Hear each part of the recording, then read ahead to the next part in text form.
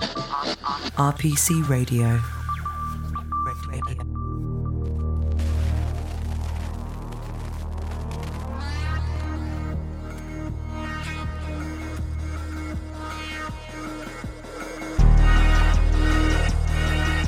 Welcome to Unspoken Giants, international financial institutions tackling the cancer of corruption, brought to you by RPC.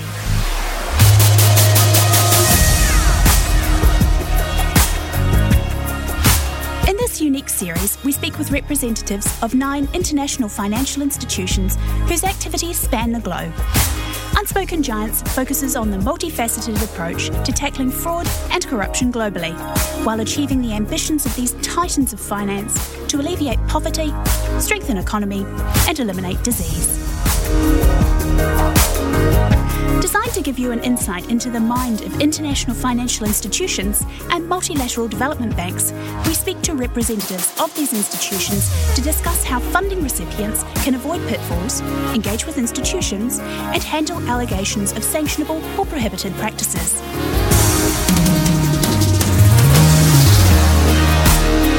In this episode, we're discussing the Caribbean Development Bank. And we have with us Dr. Toussaint Boyce, the Caribbean Development Bank's Head of the Office of Integrity, Compliance and Accountability. Joining us on the panel today, as with other episodes, we have Robert Waterson. Robert is a regulatory and tax partner at RPC with considerable experience of regulatory disputes, both domestic and international, representing corporates and individuals. Robert has been on both sides of the regulatory fence, having previously worked for government legal services here in the UK.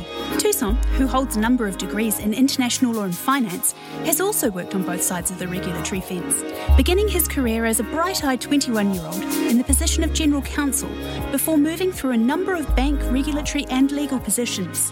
Toussaint, Robert, thank you both for joining me and welcome to the episode. Thank you, Alice, and good morning. Toussaint, if I could start with you. How do you feel that your previous experience benefits you in the position that you now hold?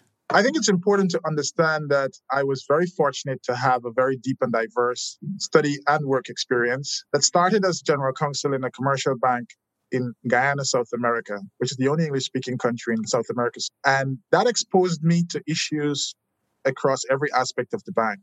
So being able to multitask and manage very different and diverse issues was something that I started to grapple with from a very early stage. And then my experience was diversified the more I learned about banking. Then the more I learned about financial practice and financial regulation. And I think that's prepared me perfectly for a role in being able to assist with the governance of an international financial institution like CDB, a regional development bank, where all of these issues intersect, but in a more meaningful way that translates into delivery of development objectives, sustainable, resilient, and inclusive development in the context of CDB. So I'm able to draw on all of my experiences, as well as experiences in other areas of study to deliver in that space. Thank you, Toussaint. So, what is the CDB and what does it do? Great question. The CDB, Caribbean Development Bank, was created in 1969, officially commenced in 1970. It was created pursuant to a framework agreement, let's call it the charter, among member countries of the region to promote the economic development of the region. At the moment, CDB's mission is to reduce poverty and transform lives through sustainable, resilient, and inclusive development. But that has had a 50-year history of evolution. And the arc of evolution of CDB has remained constantly focused on economic development of borrowing member countries of the region, 19 borrowing member countries of the region, but supported totally by 28 members. That include countries like the United Kingdom, Germany, Canada, as well as countries like Mexico and other countries, Colombia and so on, from South America, and of course the 19 borrowing member countries from the region. So what CDB has been able to do is to make a substantial impact in the way in which development finance is delivered throughout the region and support economic development in each of the borrowing member countries. And Toussaint, how does the CDB go about achieving these lofty aims? We support principally through loans and grants and other development interventions, as well as thought leadership and providing a platform around which development ideas are identified and implemented throughout the region. You may have heard about the volcanic eruption in one of our member countries, in the Grenadines. We're able to respond to natural disasters within the region. We're able to respond to promote climate change adaptation, as well as climate resilient economies. We're able to promote and support economic development and planning in our individual borrowing member countries across many, many areas. Infrastructure is a large part of what we do. We also support their development and their economic planning, etc.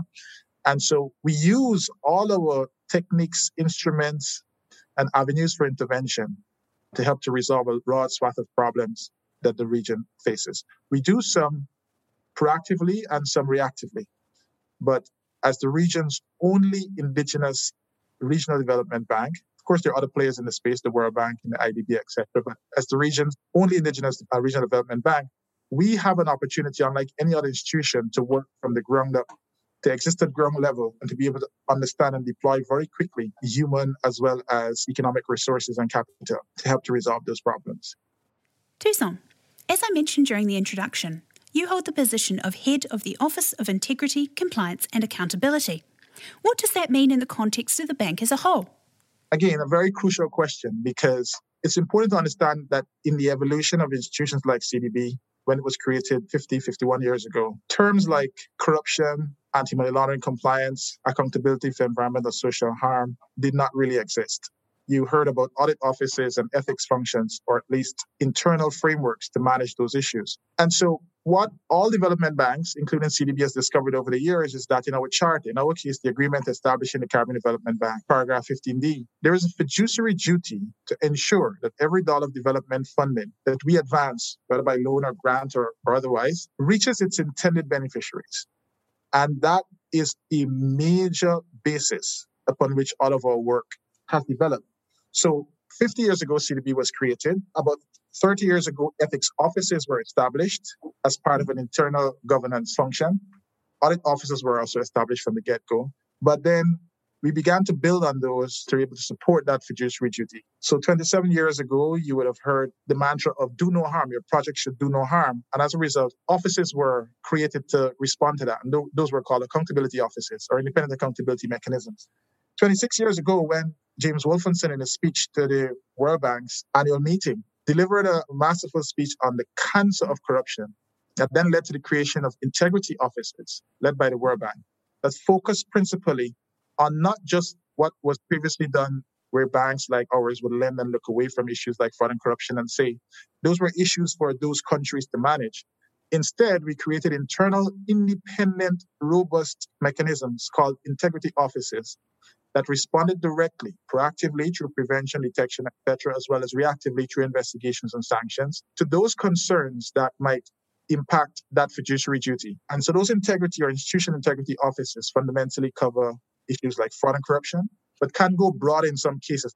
Around 25 years ago, you then had the development of these integrity offices being twinned or also supported by what we call compliance functions, which developed really heavily in the last 20 years to focus on anti-money laundering compliance to ensure that none of our funding was diverted by criminal actors and fed into the financial system through laundering and other illegitimate means.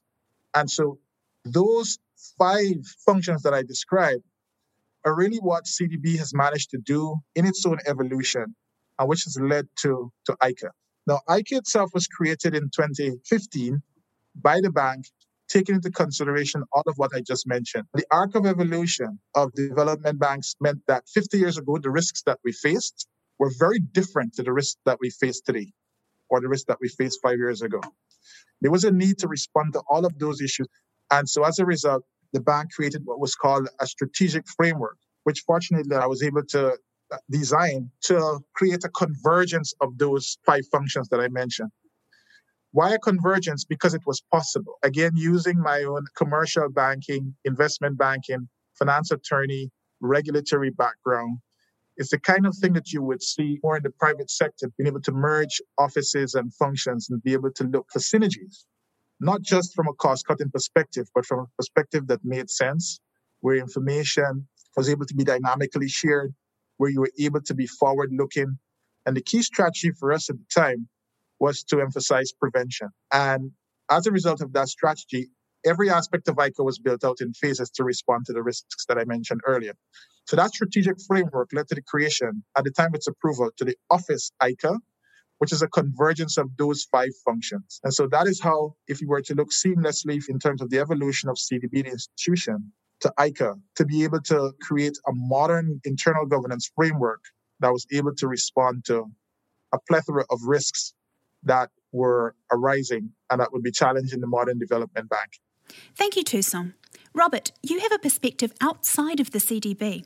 How do you see the role of smaller development banks within this more general multilateral development bank space? Thanks, Alice. I think it's important to emphasise that multilateral development banks are unique organisations in the world. They're unique in the way that they operate, in the way that they exist, and the way that they came about. And I think it's very tempting to try and lump the various MDBs into one category. So you have the traditional big five that we're familiar with, led by the World Bank, and then the rest, in inverted commas, and the idea that the smaller MDBs are just reflections of the larger ones on a smaller scale. I think this is a mistake. Each MDB, large or small, is unique and has its own peculiarities, if I can put it like that. I think from a practitioner's point of view, it's important to understand the motivations and the drivers behind the establishment of each MDB, because they occupy a very particular spot in the world and they have very specific aims. And even in circumstances where different MDBs appear to have similar objectives, so for instance, the CDB's aim is to eradicate poverty in the region, which may be similar to other organisations, they each have their own unique drivers and perspectives. This can be down to, for instance, geographic location, because of cultural differences which may exist between different peoples around the world, and so on. So it's very important, I think, to understand this perspective first. Each MDB occupies a different position in the world, and when working out how to deal with organisations of this nature and interact with them, it's very important that the organisation, the individual, the institution establishes what the motivations are behind the bank's approach and really adopts and co-opts those aims and ambitions for itself and its projects and outlook. It needs to demonstrate clearly that they represent and want to participate in the aims and objectives of the MDB itself from the start, but also in the way that they work throughout that process. I think the CDB and the way in which Toussaint's office and role has developed over time, the way that he's described it, is unique in the world of MDBs. And if I could just add a little bit more by way of background, Alice, it's interesting that Toussaint refers to President Wolfson's speech back in the mid-90s, the so-called Cancer of Corruption speech, because in a sense that became the catalyst for the development of the whole series of new structures across the MDBs and IFIs around the world. The focus at that time was, of course, on the World Bank, but his words have resonated around the world and it's had a dramatic effect on MDBs and IFIs. And it's really fascinating to see from a practitioner's point of view the way that each organisation, essentially seeking out the same common aim, has approached it in different ways. So you have systems which, although unique, are seeking to achieve the same goal. One of the exciting things about this area is that it's dynamic, and there's an awful lot of learning to do all the time for the institutions and practitioners. That's because you're dealing with the shifting threat of corruption around the world. So it's very important, I think, that organisations really engage with the processes, aims and objectives of the particular MDB they are dealing with in order to understand exactly what is expected of them throughout their interaction with the bank.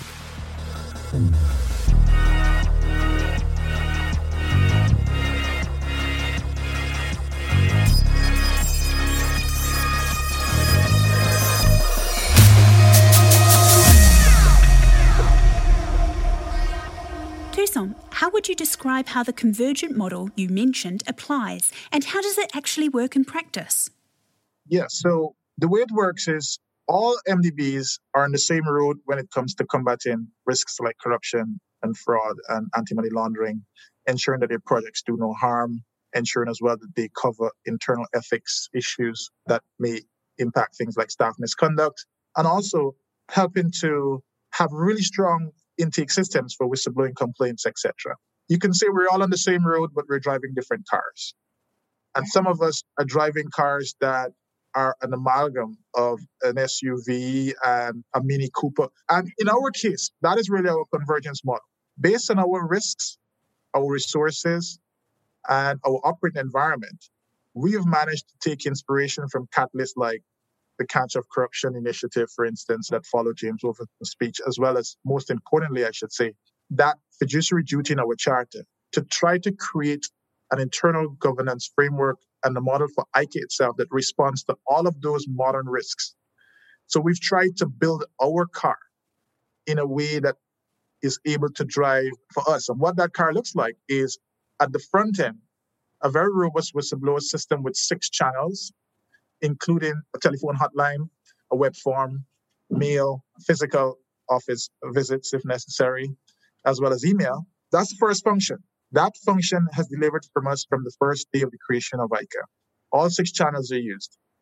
Then the second aspect of that convergence is our Institutional Integrity Office, which is the largest of the 5 functions.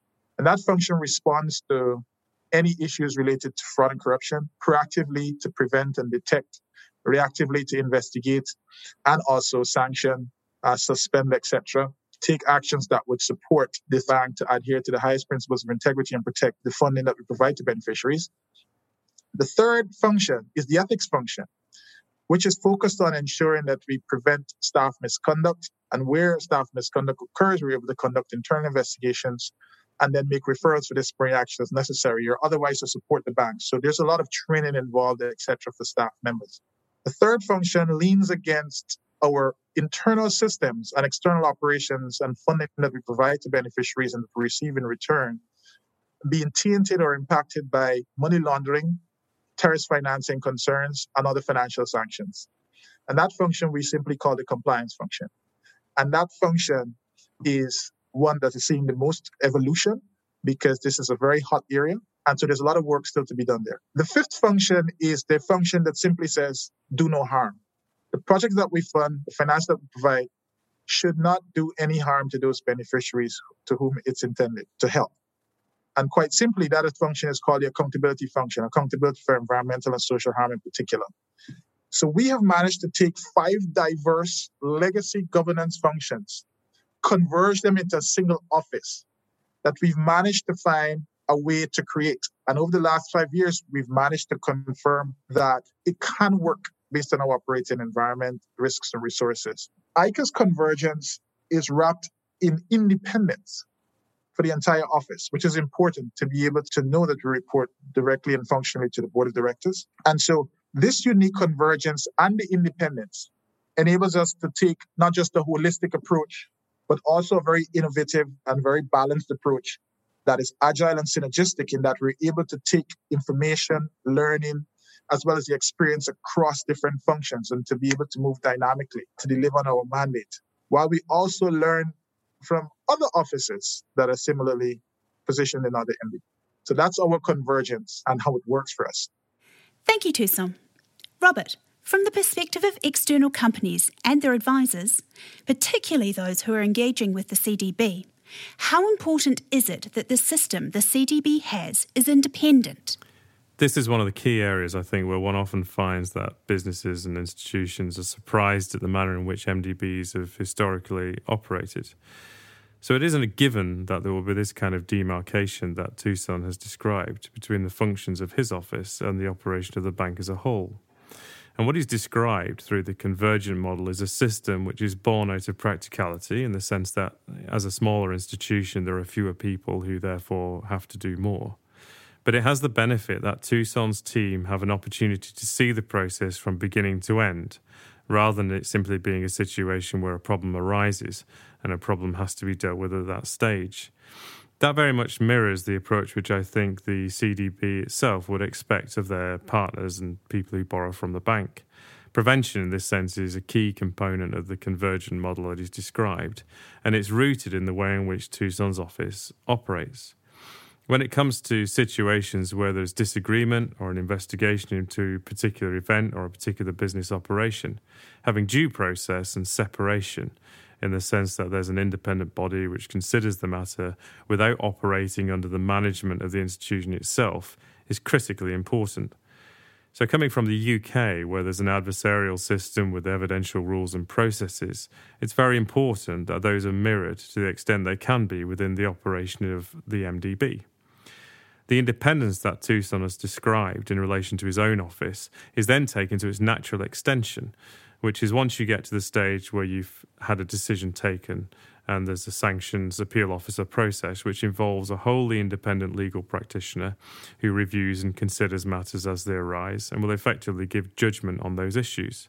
We can return later to the points in relation to immunity and so on, but in relation to the SDO and SAO positions, these are independent appointees, usually legal practitioners who sit to consider these matters afresh, and it should give confidence to the institutions and individuals who find themselves subject to investigation, and that they will have an opportunity to participate in that process and that there's transparency to it. This is critically important. Toussaint, you mentioned earlier that the whistleblowing procedures the CDB has in place have been effective. How do you measure this, and what findings have come out of that measurement process? We've had to operationalize 5 functions. We've had to do that in a phased and incremental way. So the first one we started with was the whistleblowing function. So we were very keen to put a lot of energy into ensuring that we had something that was right size for us and that really worked. And that particular function received a lot of attention from the get-go. So there was a lot of consultation and debate and exchange with our board as to what that should look like and what it should cover. And most importantly, how are we going to be able to test effectiveness and respond in the event that any channel was, for instance, underused? We have 6 channels. Some institutions have less, and that is because it's more useful for them to have less. But in our case, we went for breadth. Given that we intended to receive all forms of complaints and submissions from persons of all levels of sophistication. So if you prefer to type on a web form, you're able to do that. If you prefer to use a telephone hotline, you're able to do that. The first key measure of effectiveness for us was to ensure that they were all working, were able to deliver auditable reports, and they were tested by our auditors as well, and that they were all being used. And from our experience since 2016, all have been used, to the point where some have been even overused. If you look at our email intake, we started by measuring contacts, just all contacts. We started very broadly by tracking the numbers, not always whittling it down to those numbers that led to actual cases. And the numbers were astronomical. We also received a lot of spam through our email. So that was accounting for about 68% of our intake of contacts. So in 2016, we had about 1,026 contacts. But we did 22 investigations based on solid complaints that came through the 6 channels. In 2017, we had over 3,000 contacts. Again, that led to about 31 solid investigations that came through after screening those matters. 2018, it was about 2,044 contacts.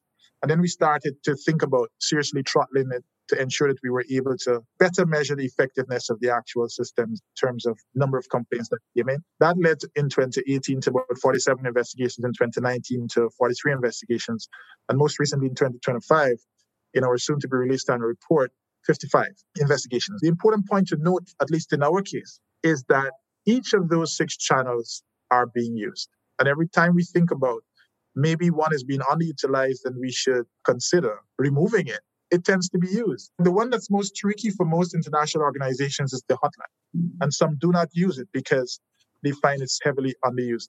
In our case, we have seen the hotline be used by some relatively unsophisticated persons. But in our case, what's important is that our hotline is globally accessible to all 28 of our board member countries. It is also multilingual. It is managed externally by a service in the US that also handles a lot of large private institutions and financial institutions. And most importantly, it assists certainly with confidentiality. We're able to take anonymous complaints as well. And that extra layer, I think, supports our independence as an office in terms of intake, but it also gives confidence in the confidentiality and complaints management of that process. Each person who uses that hotline or the web form is given a code, that they can then use to log in to track and follow up their complaints. And we have found that each of those channels are used. Even the mail channel where persons write snail mail to us has been used. So that is, I think, our way of looking at not only effectiveness, but our approach to 6 channels, a broad approach to it. And so as a result, we believe our whistleblower function has been working effectively over the last 5 years. Most recently in 2020, in our soon-to-be-released annual report, you will see that we received 169 contacts, and that from those contacts, we managed 55 investigations. Can I ask a question on that, Toussaint? So I noticed that as you were describing it, there's obviously an increase over time in both the number of the complaints and the number of investigations. Yes. Is there any correlation between that and the amount of lending that the bank does? Or is it just that people are getting better at reporting and are more aware of your office's functions? The latter. The more effective and far-reaching our outreach has been, the more we've seen an increase in contacts and in actual cases. But I think there's also something else to mention on your first point. We started really throttling out the spam and throttling out the repetitions in 2019. So we moved from 3,000 to 169 clean contacts last year. And that was more reflective of what? So we threw away like thousands of emails that were just not relevant to us. So all of those factors contributed. But I think most importantly, I would say it's accessibility. You can come at us many ways. And we have staff who literally come to the office for those physical, in-person complaints.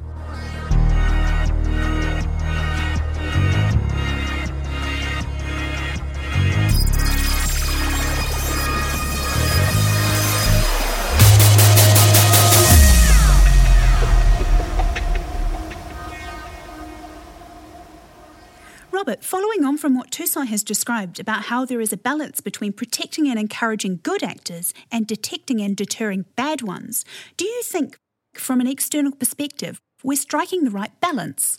I think in many respects this is a work in progress for the Caribbean Development Bank.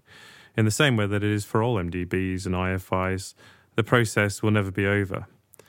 The systems for weeding out corruption and fraud and money laundering and so on, that will be a process that will require constant renewal. Toussaint has described the breadth of the system that they have in place in order to make as many possible points of contact with the public, with people in the industry, with people in other organisations, and indeed people within his own organisation. And that has to be the right approach. Does that mean that every email and communication will lead to an investigation? Obviously not. But clearly the net has to be cast as widely as possible because this will be a constant fight. And I think it's important to link this again back to the purposes and objectives of the bank. For all types of corruption, whatever it may be, it's not just about the misappropriation of funds.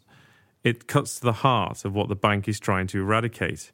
If the aim is to eradicate poverty and inequality, corrupt practices by organisations, by individuals within those organisations, they act to defeat these objectives. In this way, they cut right back to the founding principles of the bank. Do I think they're getting the balance right? Yes, I do. I think that it is appropriate that the systems from international institutions such as the CDB have evolved over time. It's important that there's accountability, and it's important that there's investigation. And it goes hand in hand with this, that where there are the investigated, that the processes and procedures that are in place are transparent and fair. This gives an opportunity for contribution and cooperation and improvement, which I think is what everybody is aiming for. Turning to you, Toussaint, how does the CDB system fit within the wider MDB sanctions and debarment community? We aim for harmonization with respect to our processes for investigation and procedures for investigation as well as sanctions. Obviously, given our size, risks, resources, footprint, the way in which we work, and other factors, we can't replicate what, for instance, the World Bank or the IDB or other larger MDBs have. So what we try to do is to ensure that first principles dominate. Due process is our first priority, and ensure that we develop a system that reflects that. In our case, we've developed a rostered system of talent support, and through that system, we're recruiting sanctions officers and sanctions appeal officers who will be able to serve through that independence of the office.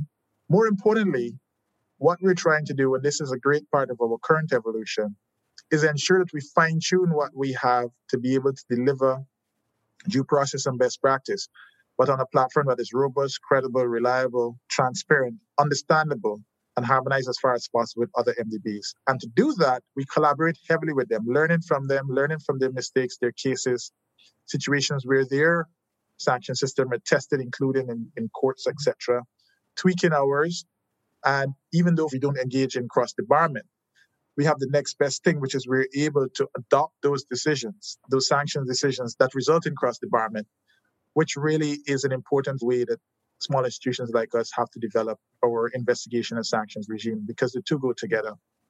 So consistency, I think, is key in terms of how we collaborate with our development banks and learn from them to develop our own, but also tailoring it to our particular circumstances and understanding that we have to deliver it with accountability, internal and external, because external parties are impacted, is a key reason why actually we're in the process of drafting new procedures and tweaking old ones to ensure we get it right.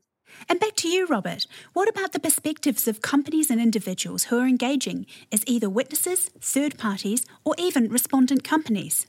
The point which I take from Toussaint's comments is the importance of collaboration across MDBs and IFIs in order for them to improve their position as broadly as possible.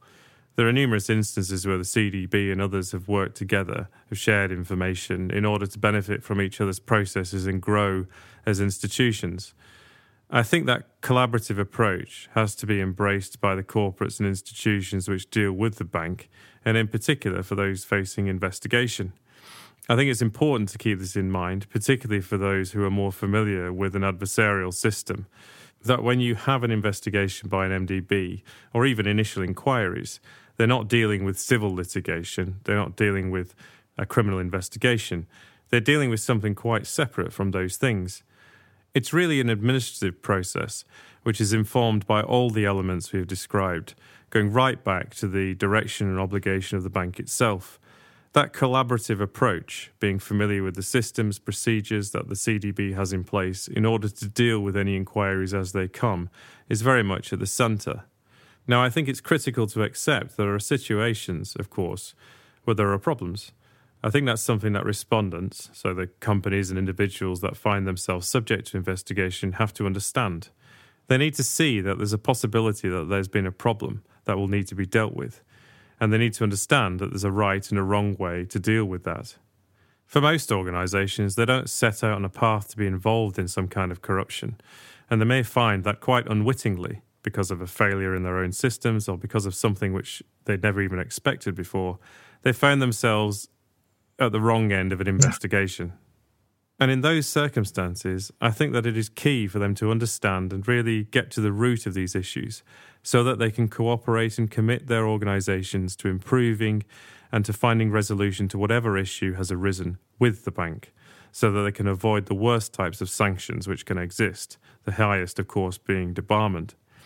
In so doing, they will want to demonstrate that they can improve as institutions themselves to make sure that those types of issues don't happen again.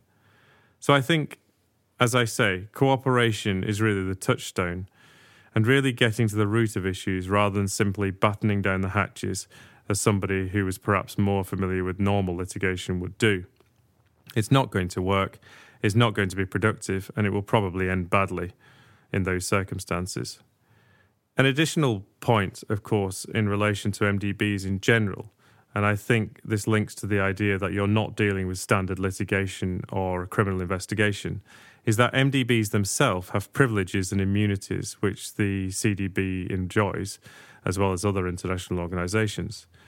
They are immune from legal suit themselves, and there's no appeal from the Sanctions Appeal Officer's decision. It's not a situation where you could go to a national court or seek judicial review or anything similar.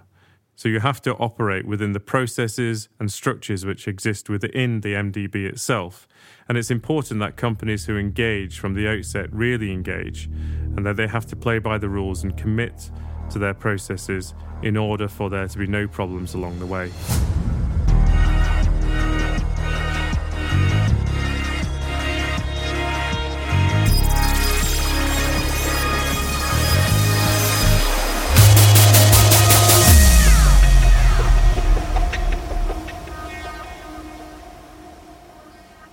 As we're recording this episode in 2021, Toussaint, it's important to ask, how has the COVID pandemic impacted the CDB?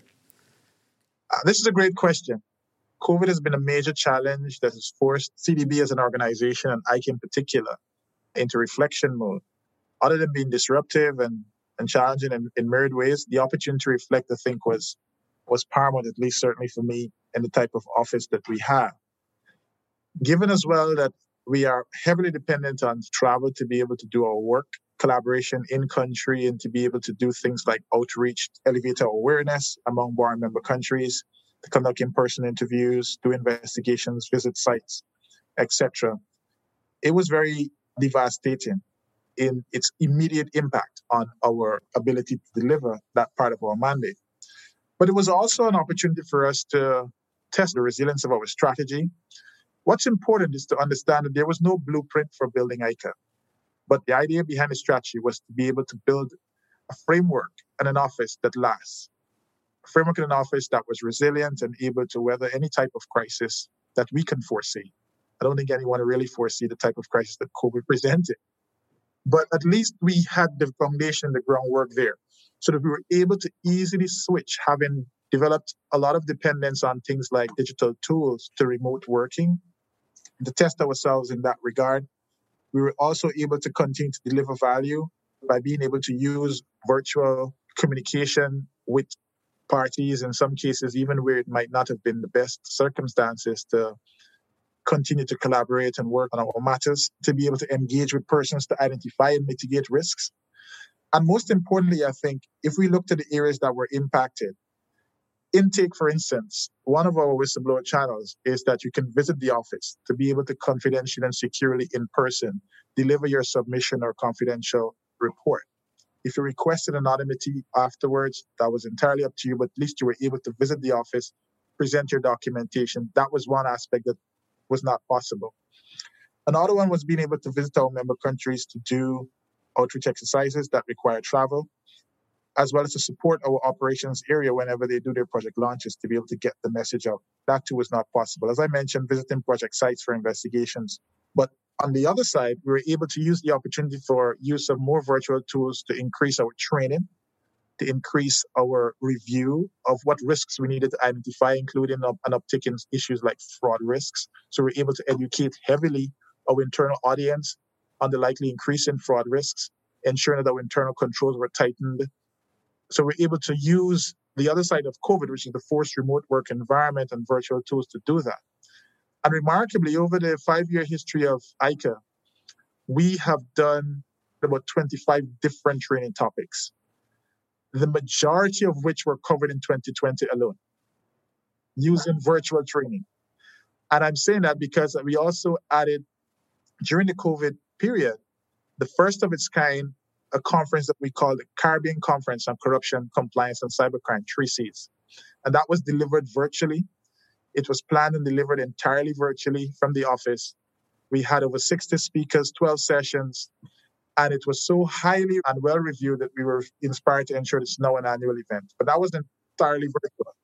And I think COVID would not have allowed us to have exceeded the expectations that we did. We planned for 200 registered attendees.